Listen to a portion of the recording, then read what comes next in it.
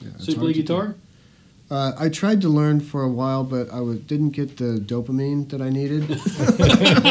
Sex and drugs and rock and roll. Banana milk, that's what you want. I should have, used artificial dopamine. I did some of that. That's what Eric Clapton did, right? This is the Convergent Science Network podcast. Leading researchers in the domain of neuroscience, brain theory, and technology are interviewed by Paul Verschure and Tony Prescott. This is Paul Verschure with a Convergent Science Network podcast with my colleague Tony Prescott. And we're talking with Greg Reckenzone, who was speaking today at the BCBT Summer School 2015 here in Barcelona, on something that I was told as a student didn't exist, which was adult cortical plasticity.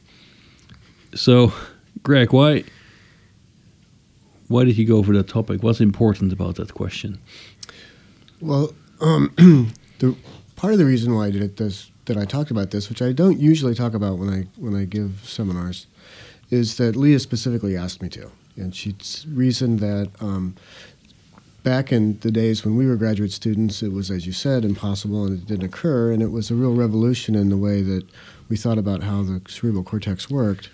And it's been so well accepted at this point that students today just kind of take it for granted and don't really get ever taught kind of the classic papers and studies that were done in order to demonstrate it to the point where we all now believe it. So that was my main motivation today. Mm-hmm. And plus, it's 8 years of my life working on that thing, so it's kind of nice to revisit it and still see some enthusiasm about that kind of stuff. Right. Yeah. But now, how do you explain that transition historically? That's a good question, too. It seemed, as I was going through the beginning of my talk, that back in the 1800s, everybody knew that it had to exist and it was trivial. And then for some reason, since nobody had been able to really demonstrate how the brain changed when you actually did learn something, and then Hubel and Wiesel said, look, it stops changing after a certain period in development, which made perfect sense. It just got kind of lost in that shuffle. And so it took a 10-year hiatus, really, where people just kind of thought critical period, and nothing about wait a minute, how did I just learn about this? I'm an adult. My brain had to have changed somehow, right, for me to learn this, but it couldn't have. But it just, I have no idea why people got stuck on that. Mm-hmm. And coming from Merznick's lab, where he never considered that as a serious proposition for learning, I never got caught up in that mindset. Right, so I always believe your mentor. That's always important, right? I recommend exactly the opposite to my students. But then I add to that, disagree with them, but give a better alternative. Yeah, absolutely. Okay. Yeah. But now, indeed, for you, this history starts with Mike Merznick and John Kaas. Right. Very much, right? So what was the key insight you think that brought them to that point of reviving these ideas about adult plasticity in the cortex? Well, I've talked to both of them about this a number of times, and because it was remarkable, it was a stretch, and it was a struggle, because many people did not want to believe those early papers, this digit amputation paper and the median nerve section. They wanted to think of unmasking and all these other things, but they're both pretty passionate scientists, and they both thought that it just made more sense that it worked that way, right? And I think they just believed. Right, and Mike would say that all the time, that he just kind of believed that it had to be something like that, and he just wanted to show how it was done. And so those early studies I thought were brilliant in the sense that they weren't supposed to work, and every time they did something, they learned something new. And so it was a really exciting time for everybody in those labs to be doing those kinds of experiments. So can you describe one of these sort of early experiments that really brought the message home? Right, well, for me, the one that actually solidified in my mind what happened is when you look at the map of the hand in area 3B in a monkey, which is really precise and elegant, and each finger is represented very cleanly and distinctly, and from the wrist to the fingertips, it's all very topographic, right? And then the critical period genetic model would say that if you lost a finger, then that part of the brain just wouldn't have anything to respond to anymore, right? And what they did was ask the question, is that really what happens? And so what they found was that indeed the neurons that used to respond to the missing finger now responded to the other ones. And another key insight that I didn't talk about today that really made them think about it differently is that it wasn't simply the case that the old map was there and then some new things happened also. The whole map looked like a four-fingered monkey. So there was the same kind of overlap and the same progression and the same topography, but just with the missing finger. And so that gave them the insights that what must be happening is that the receptive field of a particular neuron has to be dynamic. It has to be able to change over a very short time course, right? Probably, in a dramatic thing like this over the course of 2 months, but probably does it over the course of several days. Right? And so there was something in there that these neurons are always actively changing the weights of their synapses to see what parts of the skin that they should represent relative to what all their neighboring neurons are representing, right? Mm-hmm. So and that's how you keep the topography. Now, it was really lucky they did that in Area 3B because if you look in the visual cortex that Charlie Gilbert did, it doesn't work that way.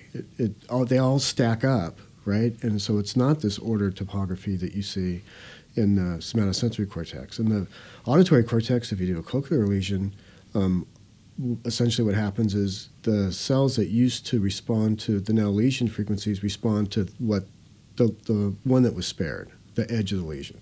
So all three of them are very different, and so it was really fortunate that they did the 3B study because it made the most sense, right, at the time. But also in retrospect, it was the most effective choice. Yeah, in retrospect, they didn't know about the other two, right? Those came subsequently, so exactly. They lucked out, essentially. Right? But now, when these amputation studies were done with these results, what was the resistance that you faced in the community? Yeah, so personally, fortunately, I didn't face any of that. So Mike was a champion. He would accept anybody's invitation to go out and talk to their research group and give a spiel and then spend the next half hour defending it because people said, no, you can't change the brain like that. It's just unmasking or you just, it's just something that's not in any way related to any sort of perceptual differences, right? And I didn't see him a whole lot as a graduate student because he seemed to be gone all the time, going out there and pitching his story and defending it the way that only he can do. And eventually people came around, I guess. I mean, when the accumulation of evidence, if he had stopped after the digit amputation, it would have been all over. That would have been the end of it, right? But we kept going and going and going. Then other people get on board too and start doing these experiments, and it's like, look, it always changes, right? So it must be real, right? So what is the now consensus? So, because obviously we have a revised view of plasticity. This battle is being won, but also the notion of critical periods is still there. Sure. We've talked about it several times in the last week. What would you see as the consensus now about the amount of adult plasticity and how that compares to plasticity in infancy? Well, there's absolutely no doubt that there's critical periods, and the lid sutures do cause ocular dominance column shifts and all these kinds of things. So that's absolutely certain, right? The way I think the field has come to a consensus is you have these developmental time points where you can do largely anatomical differences, right, but not necessarily. And then once all those things are over with, you're left with the adult plasticity, which is how you change the weights of your synapses and how you mess with inhibition and things like that. And that is what's basically the difference between critical periods and adult plasticity is in adult plasticity, you don't expect much, if any, changes in the underlying anatomy. So there's fundamentally different mechanisms. Yeah, so it's fundamentally different. And they're both working independently, essentially. Yeah. So now we look really at changing the periphery. We remove a finger, or you suture two fingers together, so you make a four-fingered monkey, and then you see these changes in the somatosensory representation of the body as you described. But now, how far do these changes percolate into the system? Like, for instance, if I have a somatosensory change due to this change of my hand, is that matched also to changes in, let's say, primary motor cortex, premotor cortex? How far do these changes really percolate down into the system? That is a question that, to my knowledge, hasn't ever been looked at strongly. So I know that Randy Nudo did a whole series of experiments where he had the monkeys do different sorts of motor tasks, and then you look at motor cortex, and there's predictable kinds of changes that would associate with that. And so clearly, anytime you're interconnected networks like 3B and 3A and M1, you're going to see these changes percolate, at least to the extent that they need to be, right? So I imagine that if I looked in the motor cortex of those same animals that I studied, I would see all kinds of things that were related to the reach and to the release and all these things, because they were doing that, and that was very important to them too, right? So is that because of the somatosensory changes? Probably not as much as it is to the actual motor movement, but they're going to work together. But auditory cortex didn't change, even though they heard the stuff, right? So there's some limit to how much it goes, and it's probably just to what's really primarily task-related. Mm-hmm. Yeah. Because that was sort of the next step in your experiments, right? So now we first change the periphery. You could say, okay, if you want it's a rather strong perturbation, so we have a reorganization of the map. But then you start to look really at the learning component of this by engineering a task where you provide haptic feedback or tactile feedback to the monkey, and then trying to see what kind of changes you would then get in the somatosensory cortex. So, what kind of changes did you get there in that experiment? The changes in the somatosensory. Yeah. Okay, so the monkeys were trained to feel a vibration on one small part of their finger, starting at 20 hertz, and to detect when it went faster in a subsequent presentation. So we saw a great deal of changes, some of which were related to the behavior and many of which were not. Okay, so one thing that wasn't related to the behavior, as far as we could tell, was the size of the receptive fields got bigger. And the thinking at the time then was that, well, that's because it's a pretty big stimulus. It vibrated a lot of skin, and so everything is being synchronously activated by this 20 hertz stimulus. And that's a consequence of the mechanisms by which you change your weights, right? Another thing that happened there was a expansion of the representation of that skin, right? And that was correlated with the ability of the monkey to do the task, but not super well. And if that had been the end of the day, I would have been perfectly happy with it, because that's what I was looking for, a change in the map related in some way to the change in the behavior.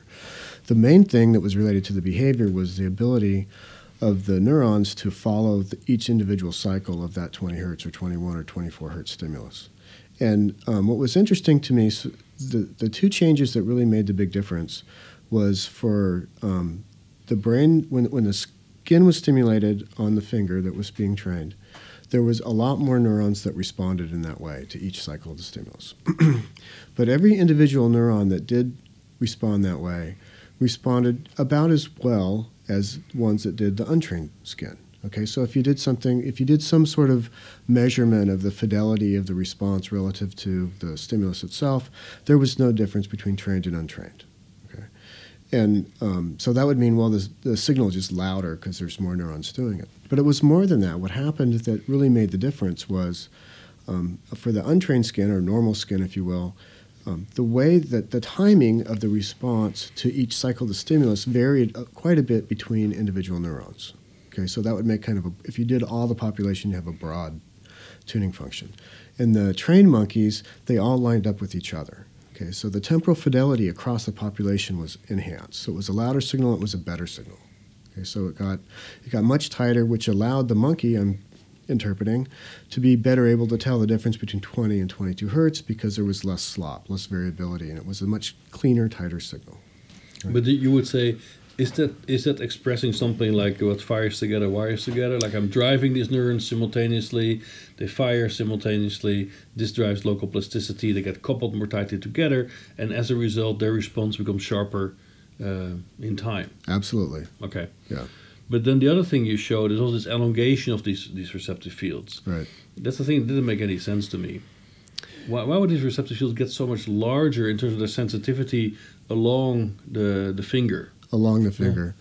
Yeah, so when the monkey has his hands on the apparatus and the thing comes up and starts to vibrate, it vibrated quite a bit, right?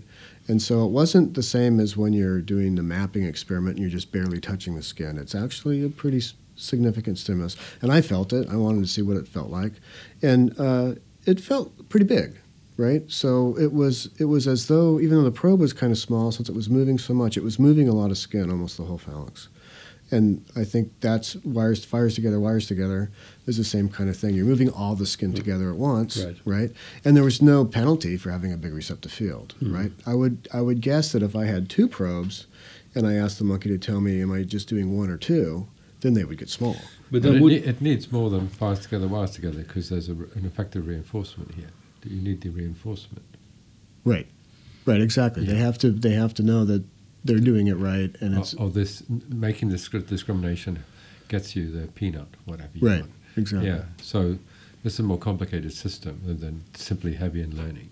If you experience something a lot, then through Hebbian learning you might refine your receptors. But if it's important for a reward, then that's going to be, I think, as you've shown, much bigger effect. Much bigger effect. So if you do exactly the same stimulation, but the monkey listens to the sounds instead, then you don't see the big receptive fields in the big area and the tighter tuning. So this is not Hebbian then, surely. It's or at least it's a Hebbian rule that's being modulated. Well, that's the question, right? Yeah. Is it just driven by the statistics of the input, or does it depend on an additional neuromodulatory signal that says, this is really great, we should get it again? Yeah, I think it's the latter. Okay. Yeah. Mm-hmm.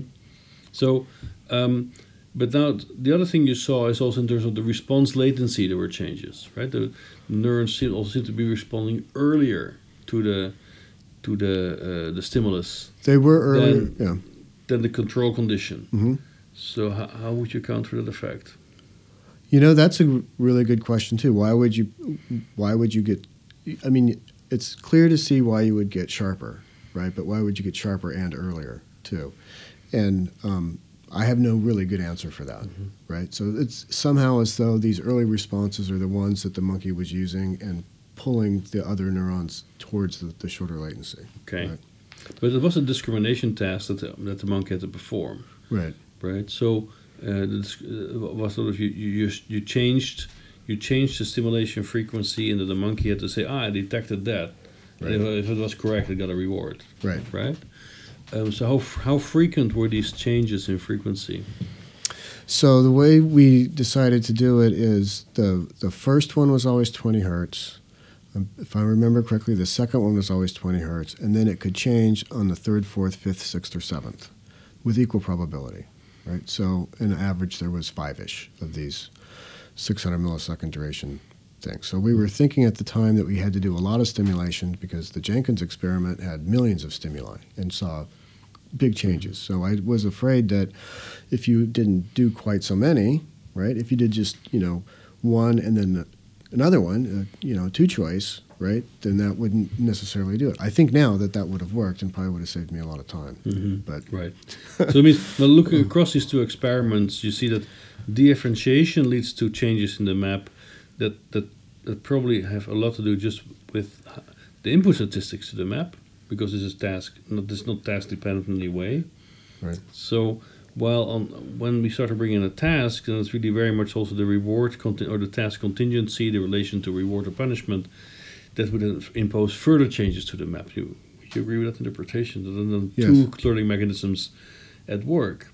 Okay, but now how stable would that learning be? Like, for instance, if what we already saw with these peripheral changes, like fusing 2 fingers and then disconnecting them, actually the map follows that manipulation. But it might do it more slowly, as it might follow, let's say, the task contingency in the stimulation experiment you described. Right? So what is sort of the characteristic time constants of these 2 learning processes? yeah, that's something that I never address specifically, but it's obviously a critical component, mostly because the idea, of course, is that you can use this for learning for good, for rehabilitation, and all these kinds of things. And how long does it take to do this? And once you do change, do you ever want to change back, or can you change back, or do you need to change back? And so I think that's going to be really largely task dependent, and really largely how much neuromodulator can you get in there based on pharmaceutical, or just the desire to do it, or the importance of the stimulus to you, et cetera. So my guess is that it will probably take days or weeks or months, depending on all those different kinds of things. right? Okay, but in case of the differentiation or the amputation experiment, how much time does it take for that map to stabilize? Yeah, unknown. Okay. Okay. So those early experiments, they also did 2-digit amputations, and they waited 2 months or 3 months or whatever. And what they found there was that there would be a silent zone. So the 2-digit amputation deafferented too big of a portion of the cortex for the afferents to actually reach each other. Then Ted Jones and Tim Pons looked at the Silver Spring monkeys a decade or two later that had been had dorsal rhizotomies done to them 15 or 20 years beforehand, and they saw complete recovery, right, in the map. And that was correlated with changes in anatomical distributions as well, all the way from the cunea and the thalamus up to the cortex. So Right. if you wait long enough, presumably, that was a huge deafferentation. That's the whole arm, right? Yeah. And they still saw centimeters of change as opposed to, I think the early studies were something like 500 or 600 microns. If you got beyond that, you couldn't recover or you couldn't change your map. But you know, you only wait 2 months, right? If you're not going to really wait 10 years, that's a hard grant to get in the United States. Sure. but sort of the task-dependent change under the influence of neuromodulation can go relatively rapid, right? Right, months, This- yeah, no, days or weeks, yeah. No, with a task-specific change, certainly if you go into the domain of conditioning, you might see map changes in dozens of trials. No, it might Oh go yeah, really sure. quickly. Norm Weinberger Right. has done that for decades. Exactly. Yeah. Right. Yeah. Well, then these amputation experiments show that the overall, let's say, topological organization of the map dependent on the periphery. It might be a much slower process that might require, let's say, throwing out new processes, building new connections, and so on. Would you see it like this? That the amputation, the processes underlying the reorganization after amputation are slow, and the task-specific ones, dependent on neuromodulation, are fast? Or you wouldn't really see it in those simple I would terms? say that's probably accurate, because when you think about a small deafferentation, right, the consequences of that to the animal are not as dire as you have to do this task in order to get your food, right? So how much neuromodulation would there be in a situation where you have a digit amputation? Is probably not nearly as much. So in that sense, it would go much slower because the need for it to go faster is just not there. You mentioned in the talk, you were talking about this as requiring attention. So what's interesting is attention doesn't necessarily imply reinforcement. It implies some maybe more intrinsic motivation to attend. I guess you're not directly getting at it in this task, but for instance, in the case of a person who's learning some motor skill, their reinforcement might be, you might have to wait a long time for it, but you're intrinsically motivated. So that, Right. so we don't necessarily have to think about, well, maybe we do want to think about a burst neuromodulator, but the system that's delivering this could be some really quite complex system around intrinsic motivation signals rather than Oh, absolutely. obvious rewards. Right. So imagine learning to play guitar, right? Which is difficult to do, I can say from personal experience.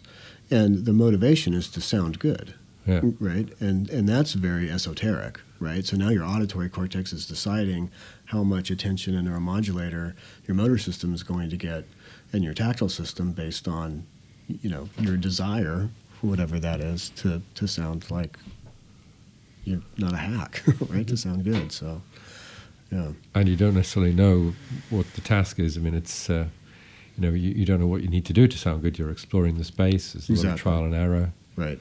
But I guess you're getting at the basis for that here. So. Right.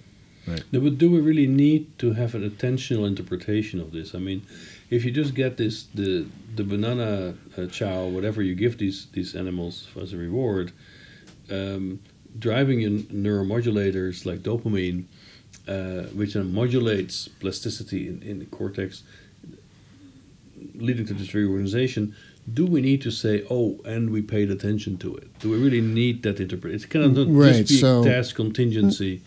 It could be task contingency. It could be reward, dopamine. It could be norepinephrine. It could be all kinds of different things. So to use the word attention, as I did in my talk, was a pretty loose interpretation of the people who'd study attention. Right. Right. So they would shy away from that necessarily being being Right. the key, right? Okay.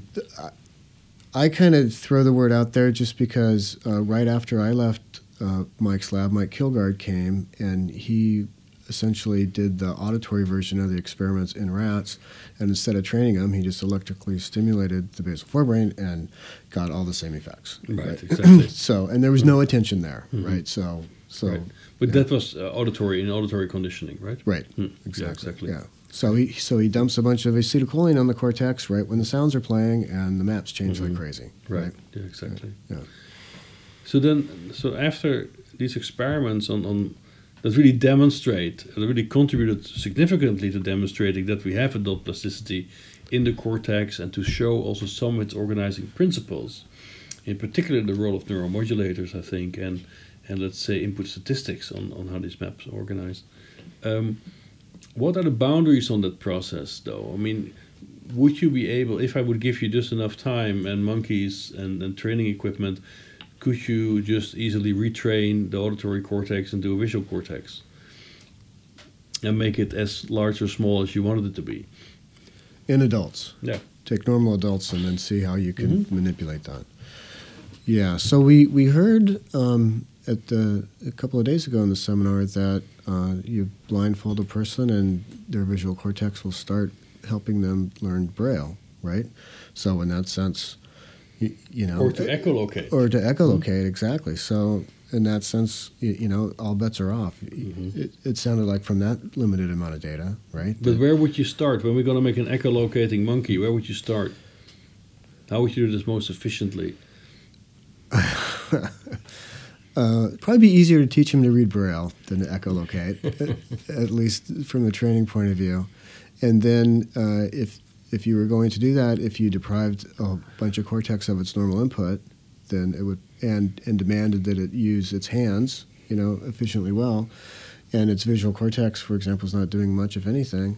I think it would take you know, days to weeks to start getting that activated without not doing the, you know, neonatal manipulations that you can do to get all this rewiring that Marganka showed a long time ago. Right. So, yeah, you know, in 1992, when those publications came out, I'd say, well, that's never going to happen because there's no substrate for that, right? It's just not going to work. It's all cortical and it's all done, right?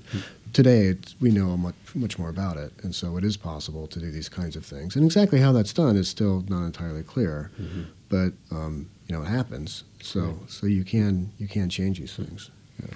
So the second part of the talk, you focused on sound localization, right? So we moved sort of to different preparation. We moved also to different kind of tasks.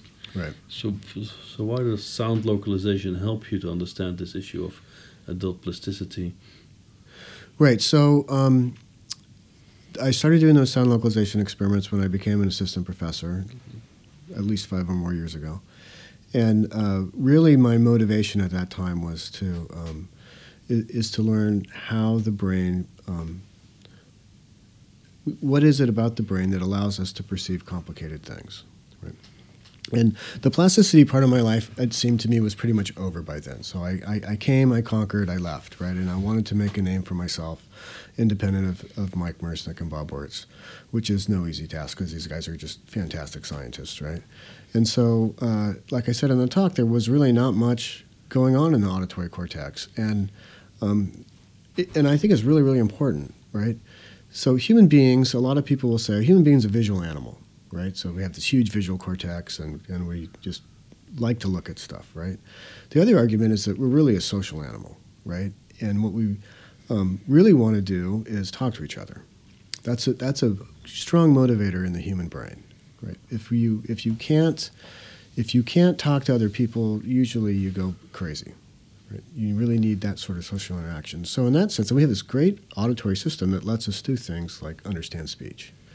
And so in that sense, I thought, well, this is equally, if not more important than the visual system, right? So it should get some people studying it. And we have the visual system to compare our studies to. So on the one hand, if you do the same kinds of studies that have been done decades ago in the visual system and the auditory system, it's new, right? You already had this all sort of figured out, if it works exactly the same way, right?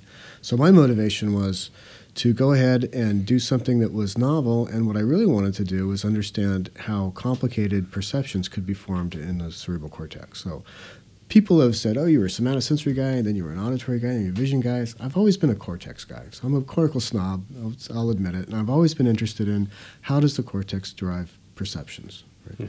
One way you can do it is you can have plasticity to get better. Another way you can do it is you say, well, how do you do it without a whole bunch of plasticity? How do you do this? And the auditory system and the sound localization system is really nice in my mind because it's not topographic, and I know what it's trying to represent, which is azimuth and elevation. Mm-hmm. So I know exactly what the thing's trying to do, and that will give me some handle on figuring out how it does that. Yeah. Right.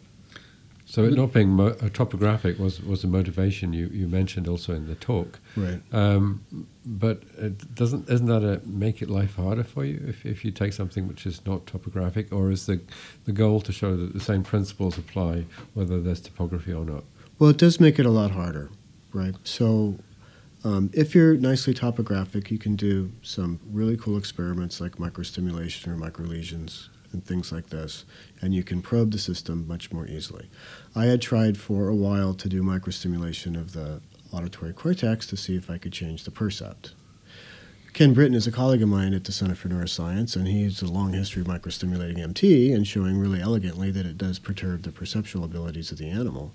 And he'd loaned me all his stimulation stuff, and nothing ever seemed to work. And I think it's likely because you can't just pick one spot like he could in MT with the best direction and set your stimulus up to do that.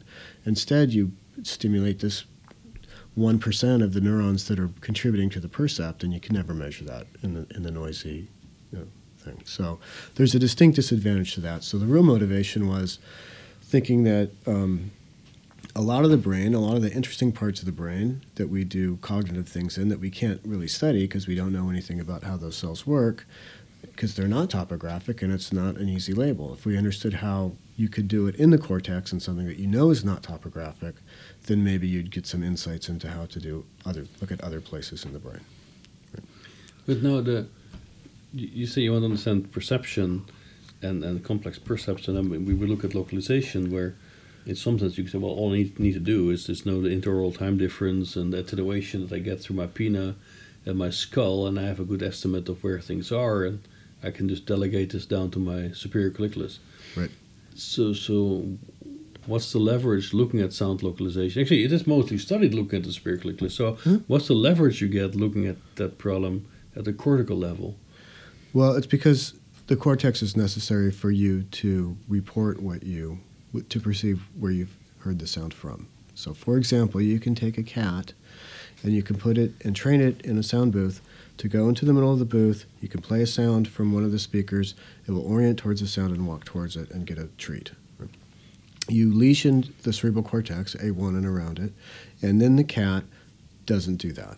So the sound comes from the contralesional space.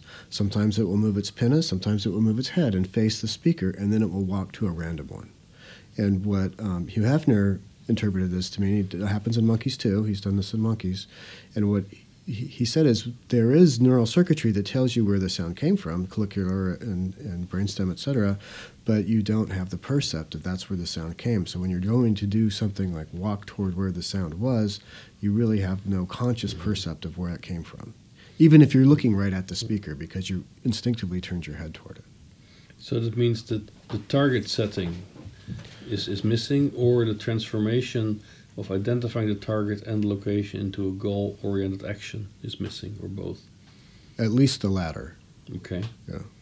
So but then, wouldn't you expect the deficit to not so much be affected by areas that are so close to auditory processing, but more those that are close to working memory, goal setting, frontal areas, and so on? Well, probably because we see this kind of behavior in all kinds of mammals. You don't have to have a whole big frontal cortex for you to show this deficit, right? So Andy King has done a bunch of really elegant studies where he's shown that those simple interpretations from the psychophysics from the 70s and 80s doesn't really hold in ferrets and probably in any real animal. If you have long enough stimuli and allow the animal to move its head, as was being discussed, and then you can lesion A1, and there's not really much of a deficit. You have to lesion more than just A1 for that to not work. What's interesting in his studies that I find really remarkable is if you lesion A1 in a ferret, and then he's not able, he can overcome, this deficit, but then if you plug one ear, a normal ferret will adjust to that and be able to localize fine, but not one with an A1 lesion. Okay, so A1 is necessary for you to learn how to use these new cues, right? And presumably a place like CL in the macaque monkey is where you're really doing the sound localization, right? And it's not necessarily A1 specific, but it is cortically mediated. No, because in that sense, in the macaque brain, you've compared quite a number of areas to see where would you find the specificity to the location Right. of the sound source.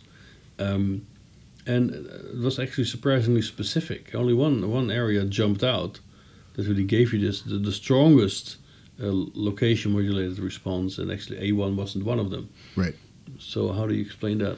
Well, the thinking is that the stimulus comes into A1. A1 contains all of the necessary information, and then it projects to CL, and the CL neurons are specific in the way that they interpret that information, and they get the nice small receptive fields, which allows then some other area, not CL, to make some sense out of that and give the monkey the percept of where that sound actually came from.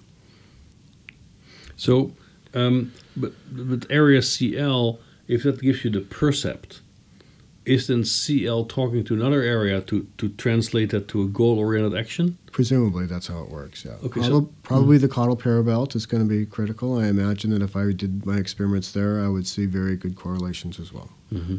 But then, what's the latency of the response in CL? Normally, if you're not old, it's a little bit longer. Mm-hmm. And so Joseph Rauschecker did a really nice study quite some time ago, and what he found was that if you lesion A1, the responses in CM, which is its neighbor, to tones goes away, but to noise stays. Mm-hmm. So the thinking is that there's both noise and tone information coming from the thalamus and the cortex to CL, and it's getting combined. And if you take it away, the tone information is lost.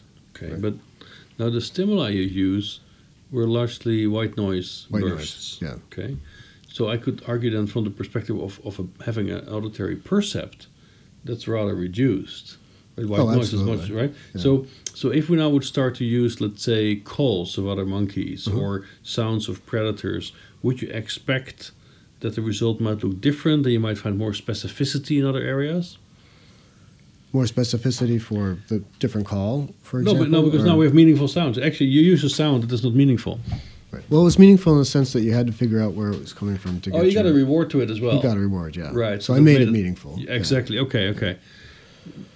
Okay, so that might have helped then in that sense. Yeah. Okay, you're right. Exactly. So the other thing you then so now we have localization. We are looking at issues of adult cortical plasticity. Now the famous experiments people would do with, let's say, the orienting system of the superior colliculus, you put prisms on the owl monkey on owls, sorry, on barn owls, and then you can show that sort of the maps get dramatically reorganized, also in adults, still get the orienting responses aligned. Would you expect to see something comparable in your monkeys when we start to sort of distort this mapping of sound to location? Would you also see similar remappings in CL? Oh, I predict that you would. Mm-hmm. Right. As soon as the monkey was able to do well at localizing it, my prediction would be that CL would show changes that would be really interesting to look at, because it's not clear. Since there's no topography, you can't really see, these cells changed where their best direction was, right? You wouldn't be able to see that, but you would see that at the end of the day, they all changed appropriately for that to happen. Yeah. Right. Yeah. But now to trigger the goal-oriented movement, do we see something similar as we see in vision? Like in vision, you might go to frontal eye field and then sort of communicates with the colliculus to then set a gaze direction. Would you believe it's a similar pathway that would trigger the orienting response to auditory stimulus and then the movement to the source? I would imagine that would be the case, but it might be very much different than that. Why is that? Well, the visual system and gaze shifts are all dependent on what you see is depending on where your gaze is, right? Mhm. And so in the auditory system, that's not quite as much. So you saw the psychophysical results for these pretty, fairly not quiet sounds. Didn't really matter where the sound was coming from. You could tell where it was, right? So that would be gaze independent, right? So if you had to orient through the spirochelicus, how exact, it wouldn't surprise me if that was a little bit or a lot different than the visual system, just for that reason, that the gaze shifting isn't part of the sensory input, right? True. But the other thing is also for the auditory stimuli, you might have more ambiguity because the visual scene is in front of you and you deal with it, and it's all, the information is out there. Right. Well, in an auditory display, the source localization might be more difficult, that you really have to make several orienting movements before you really can pinpoint the source.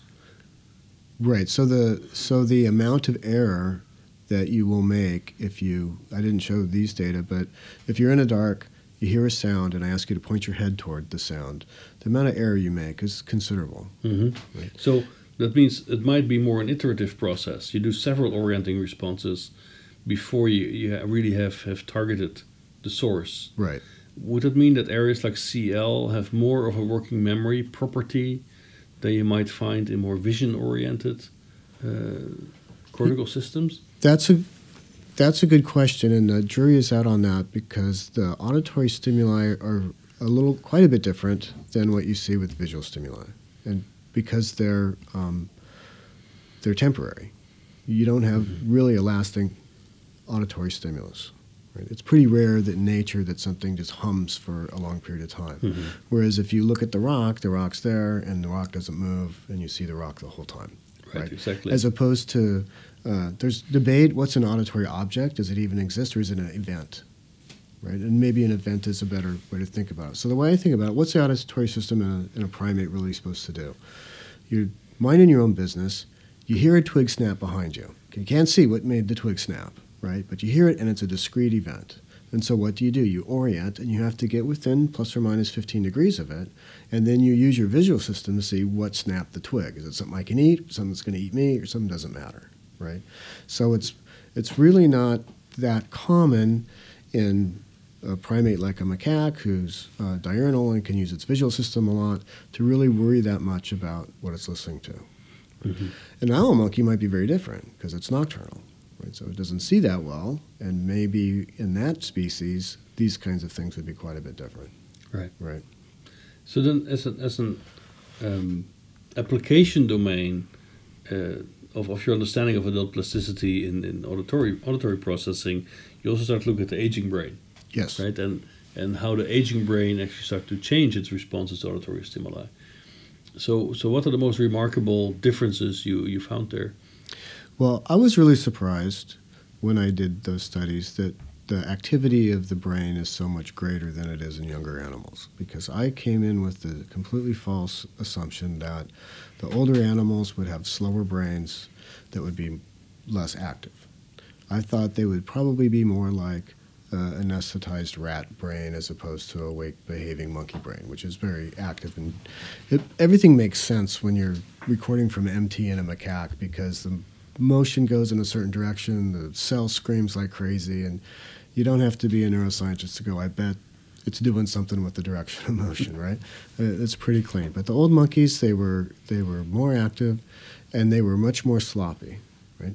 And the older monkeys that we were studying at the time acted very old. They would sleep a lot. They didn't seem that astute. They didn't seem like they were really perceiving things very well. And I naturally equated that with not much brain activity, right, as opposed to the opposite. So it was really surprising to see that. And when we were doing the studies, we were double-checking and triple-checking and trying to make sure that we're doing everything right, that we're not messing up with our window discriminators, and we're not recording a bunch of noise, and we're always looking for 60 cycle and all these kinds of things to convince ourselves that, no, the neurons are really firing more. They're just not firing well, right? So you get this loud, sloppy, ugly signal, which I guess the monkeys themselves means they have, weaker percepts, right? And then that's kind of how it all ends up to work. But is it more, like, say, a noisy brain? Is there more noise in that brain, or is it more dynamically modulated? That so also, if you present a stimulus, the response is still specifically tuned in time, but it's just much amplified. It's more amplified, and it's not as specifically tuned in time. So one of the things you mentioned there was the possibility that there was perhaps selective loss of inhibitory systems, which we know are important for tuning up the dynamics of perceptual systems so that you get a clean percept. So I think thinking, for instance, of work in RAT S1, Dan Simons, for instance, has talked about the role of interneurons in shutting down some of the activity that you will get through the excitatory networks in cortex, and then you have a wave of inhibition coming in to make sure that doesn't get out of control. So that it sounds quite consistent with a network which is got some damage, but it's not less activity, as you say. It's just a lack of appropriate tuning of the inhibition systems. Exactly. So I think what's happening in these older animals is their inhibitory network has crashed, essentially, right? It's not doing as well as it. And that's not just in the cortex. It's in the cochlear nucleus and the spirale and the inferior colliculus and the medial geniculate. So it's all along the ascending auditory system that there are these problems. And by the time it gets to cortex, it hasn't been very well refined, right? And so it's a louder, sloppier system, and it just doesn't get any better at the cortical level. And has anybody looked for sort of selected loss of inhibitory? Not in the cortex. It's been seen in the brainstem and the midbrain. Donald Caspery's group has shown these kinds of things. And there's all kinds of neurochemical changes that happen down there, and it hasn't been studied, certainly not in the macaque auditory cortex. And the inferior colliculus is the place most people stop on the way up, right? So the cortex is very complicated, and it's got layers and all these kinds of things. So it hasn't been studied, to my knowledge. And I think, as you also said, that there's an implication of this, which is that if someone's suffering hearing loss, the last thing you want to do is actually shout at them, because they're overstimulated anyway. So, slower and lower is the way to go, right? And the other key is if you have a hard time temporally processing, speech sounds are temporally very complex. And words don't, the way we talk, we don't pause between words. We pause at the stop consonants, right? So if you're stopping at only the stop consonants and you're running words together, right, which we always do, and we can interpret that easily enough, it's hard if you can't hear the modulation, right? Yeah. So the key to talking to an older person is not necessarily talking louder, that's not going to really work, but to pause between words, right? And that way they can get each one easily. It's the same thing as when you learn a language and you're not very good at it, and then you go to the country and everybody talks really fast, right? Because you're doing word, right? And they're pausing at the stop consonant. So all these words run together. Right. So it's same thing's happening in the older people.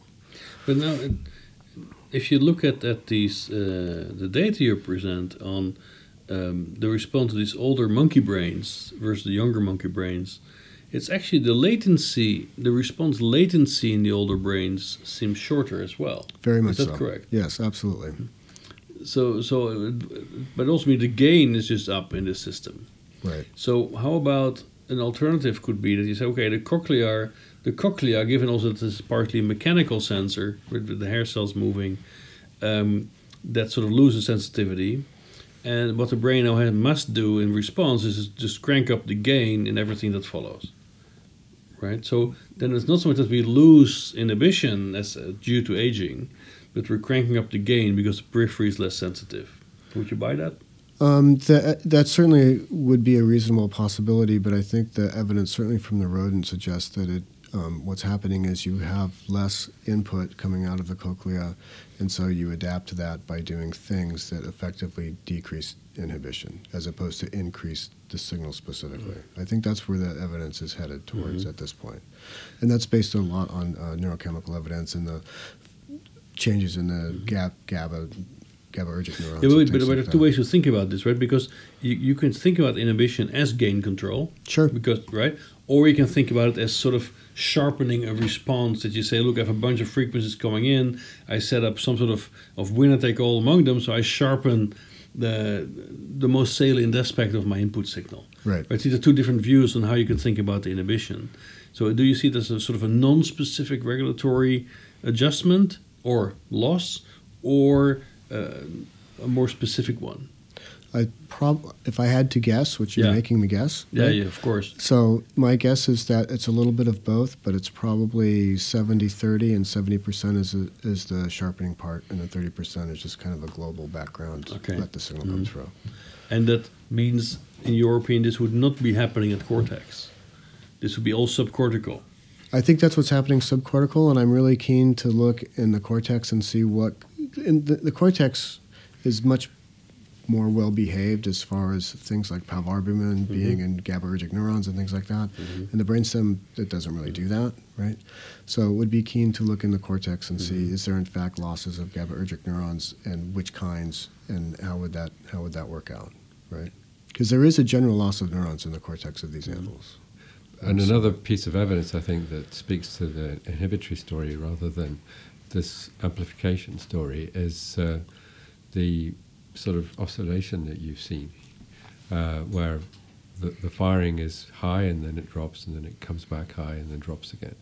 And that suggests some alteration in the cortical dynamics rather than just a raising of the gain generally. And that could easily be consistent with loss of inhibitory neurons. So, for instance, you've got fast spiking inhibitory neurons which are coming into the cortex quite soon after the initial excitatory burst. And people are suggesting that these are there to damp down the response and make sure that the neurons that are responding are the ones which are most finely tuned, which would be very consistent with what you're saying. And if that's lost or that's delayed, then you'd imagine dynamics could be upset so that you get these oscillations. You buy that, Greg? No, that works for me. Okay. That's a because then I think you're both wrong. Because I think if we'll build a model. Exactly. If Tony's interpretation is correct, that would also imply a loss of specificity at the cortical level, because I'm tuning down my inhibition at the cortical level, which means if I have overlaps in my receptive field responses, I lose my ability to filter those out.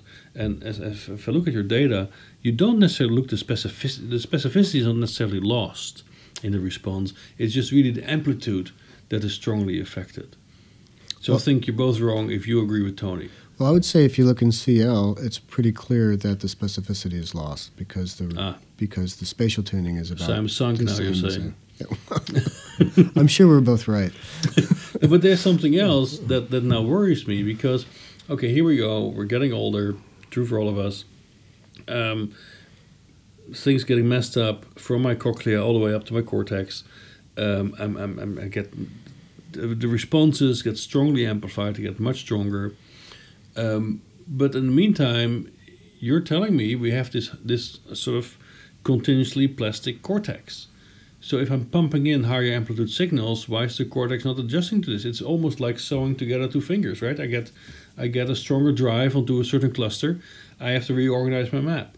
So are these maps reorganizing, and are they reorganizing then in a functionally related way? Right. So how do you put these two things together? How come the old monkey doesn't have a plastic brain to adapt to all this?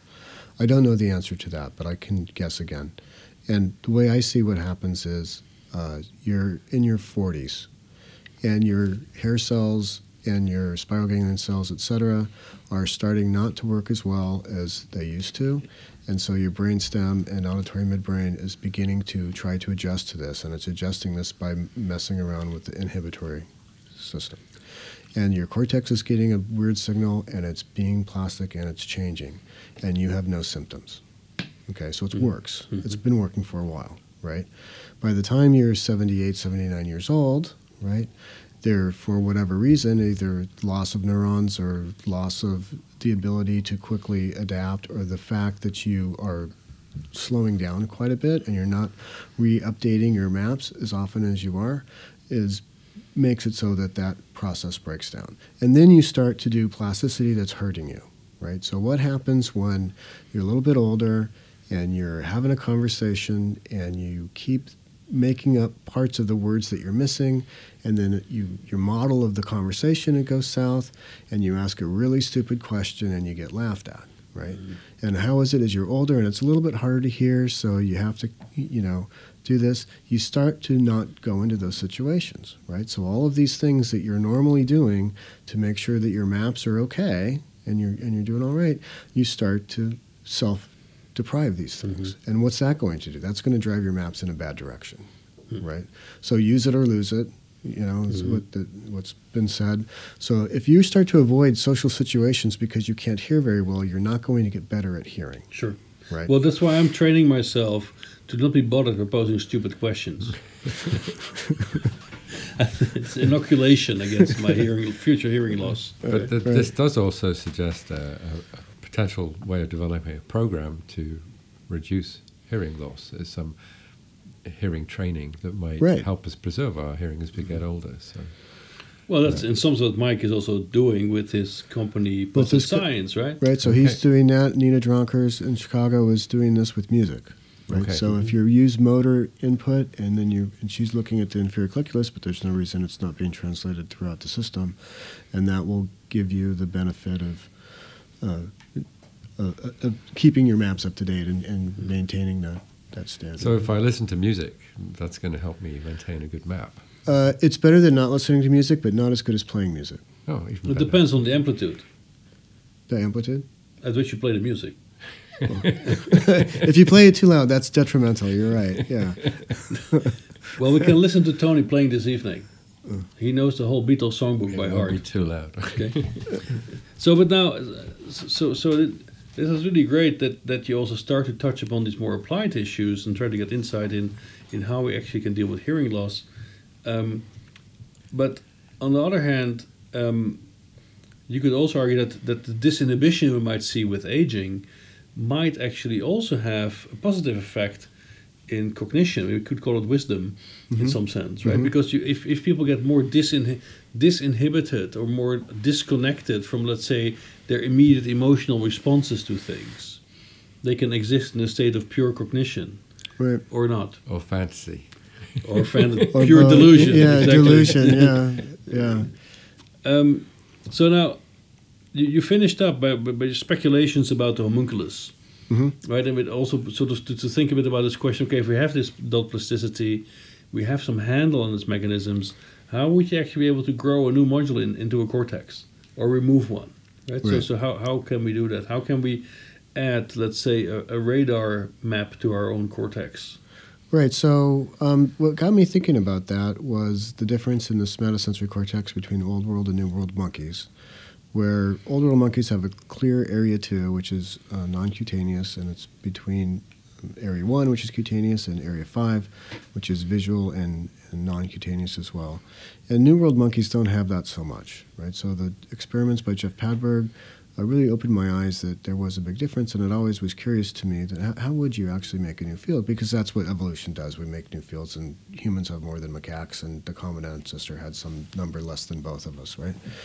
And so the fact that when you train a monkey to pay attention or to discriminate a tactile stimulus on their finger, and you essentially change the morphology and the functionality of an entire cortical area over that representation, area 3A, leads me to think that, well, that can happen pretty quickly, right? And so what would it take to get a new cortical field?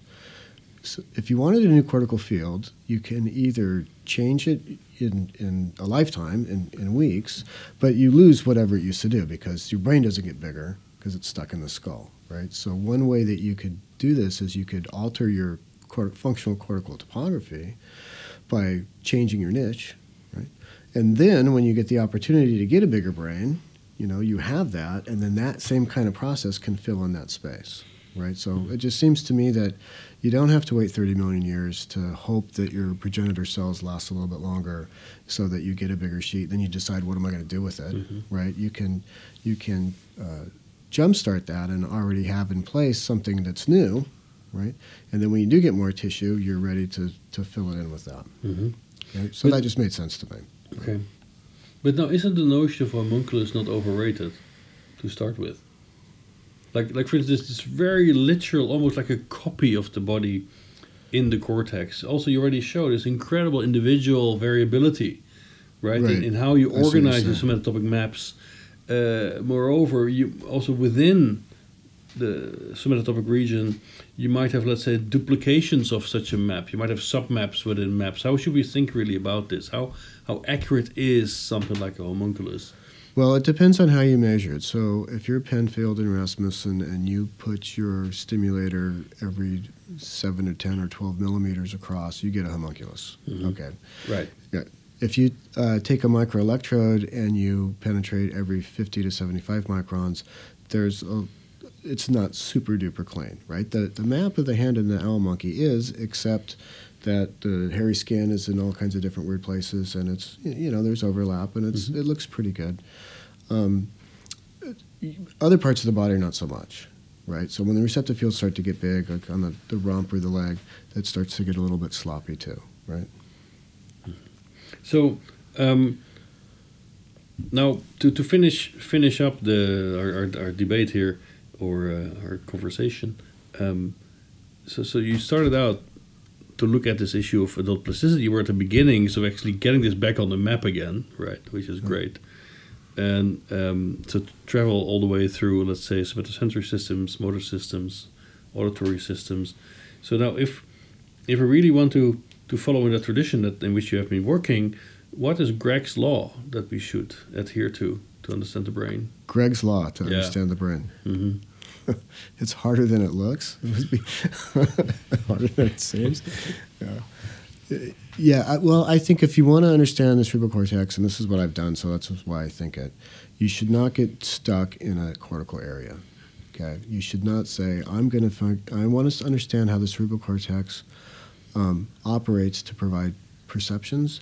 And to do that, I'm going to spend 30 years studying MT. Mm-hmm. Okay, so I think you're not going to gain the insights that you need unless you look across a bunch of different cortical areas. Right. And, a bunch of different species would probably be pretty smart too. But I'm not only a cortical snob, I'm a primate snob too. Mm-hmm. So I've been sticking to the primate. But Right.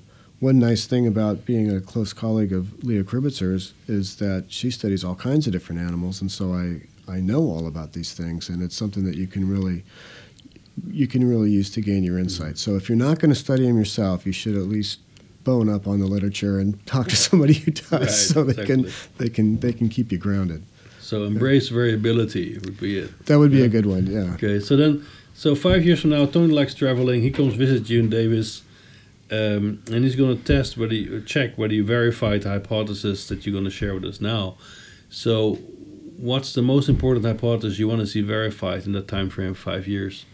In a time frame of 5 years, Yeah. so that's in the monkey world, that's not very much time whatsoever, right? So what I would like to see is how is it that this proposed parallel pathway with the rostral and the caudal wear and the rostral wet pathway, what is that really like? I mean, how is it really doing? My money is that it's not going to be quite as clean as it is in the visual system, but it's going to probably provide us a lot more insights, I hope, anyway, into how not just the visual system, but also the somatosensory system and others, how you actually do the binding of these objects into, a single kind of thing. So I'm hopeful that 5 years from now when Tony comes by, I'll be able to tell him almost how it works. Great. Greg Reckenzone, thank you very much for this conversation. Thank you. Thank you. The CSN podcast was produced by the Convergent Science Network of Biomimetics and Biohybrid Systems, a project funded by the European 7th Research Framework Programme. For more interviews, recorded lectures, or upcoming conferences in the field of biomimetics and biohybrid systems, go to csnnetwork.eu. And thank you for listening.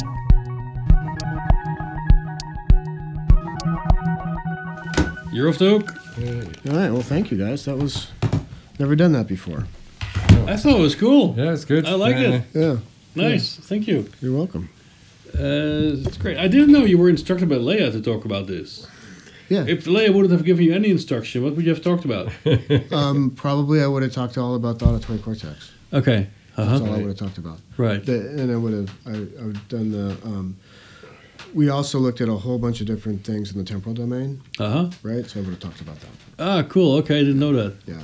But all cortical. All cortical. Okay, All- what's all the time? macaque monkey. What's the time window in which cortex can reliably represent interval information on its own? Like how fast can it? No. If I Physics give you a involved? beep, Uh-huh. let's say, or you have to hold a stimulus in memory for a certain amount of time, what's the time window in which cortex can do this reliably in a task? The time window in which a monkey can reliably do, say, a delayed match to non-sample or For something instance, like yeah. that, seconds. Seconds. And where is the information stored? Is it reverberating in the cortical circuit, or? It Yeah, goes- that's a question you'd have to ask one of 5 or 6 of Mort Michigan's postdocs that couldn't figure it out. But do you have any Yeah. idea? Is it the cerebellum or is it cortex? It or would probably have something to. I think it would probably be in the cerebellum. So Right. it gets to the auditory system. Gets to the thing that I said before. I can hold this in my visual working memory really well, right?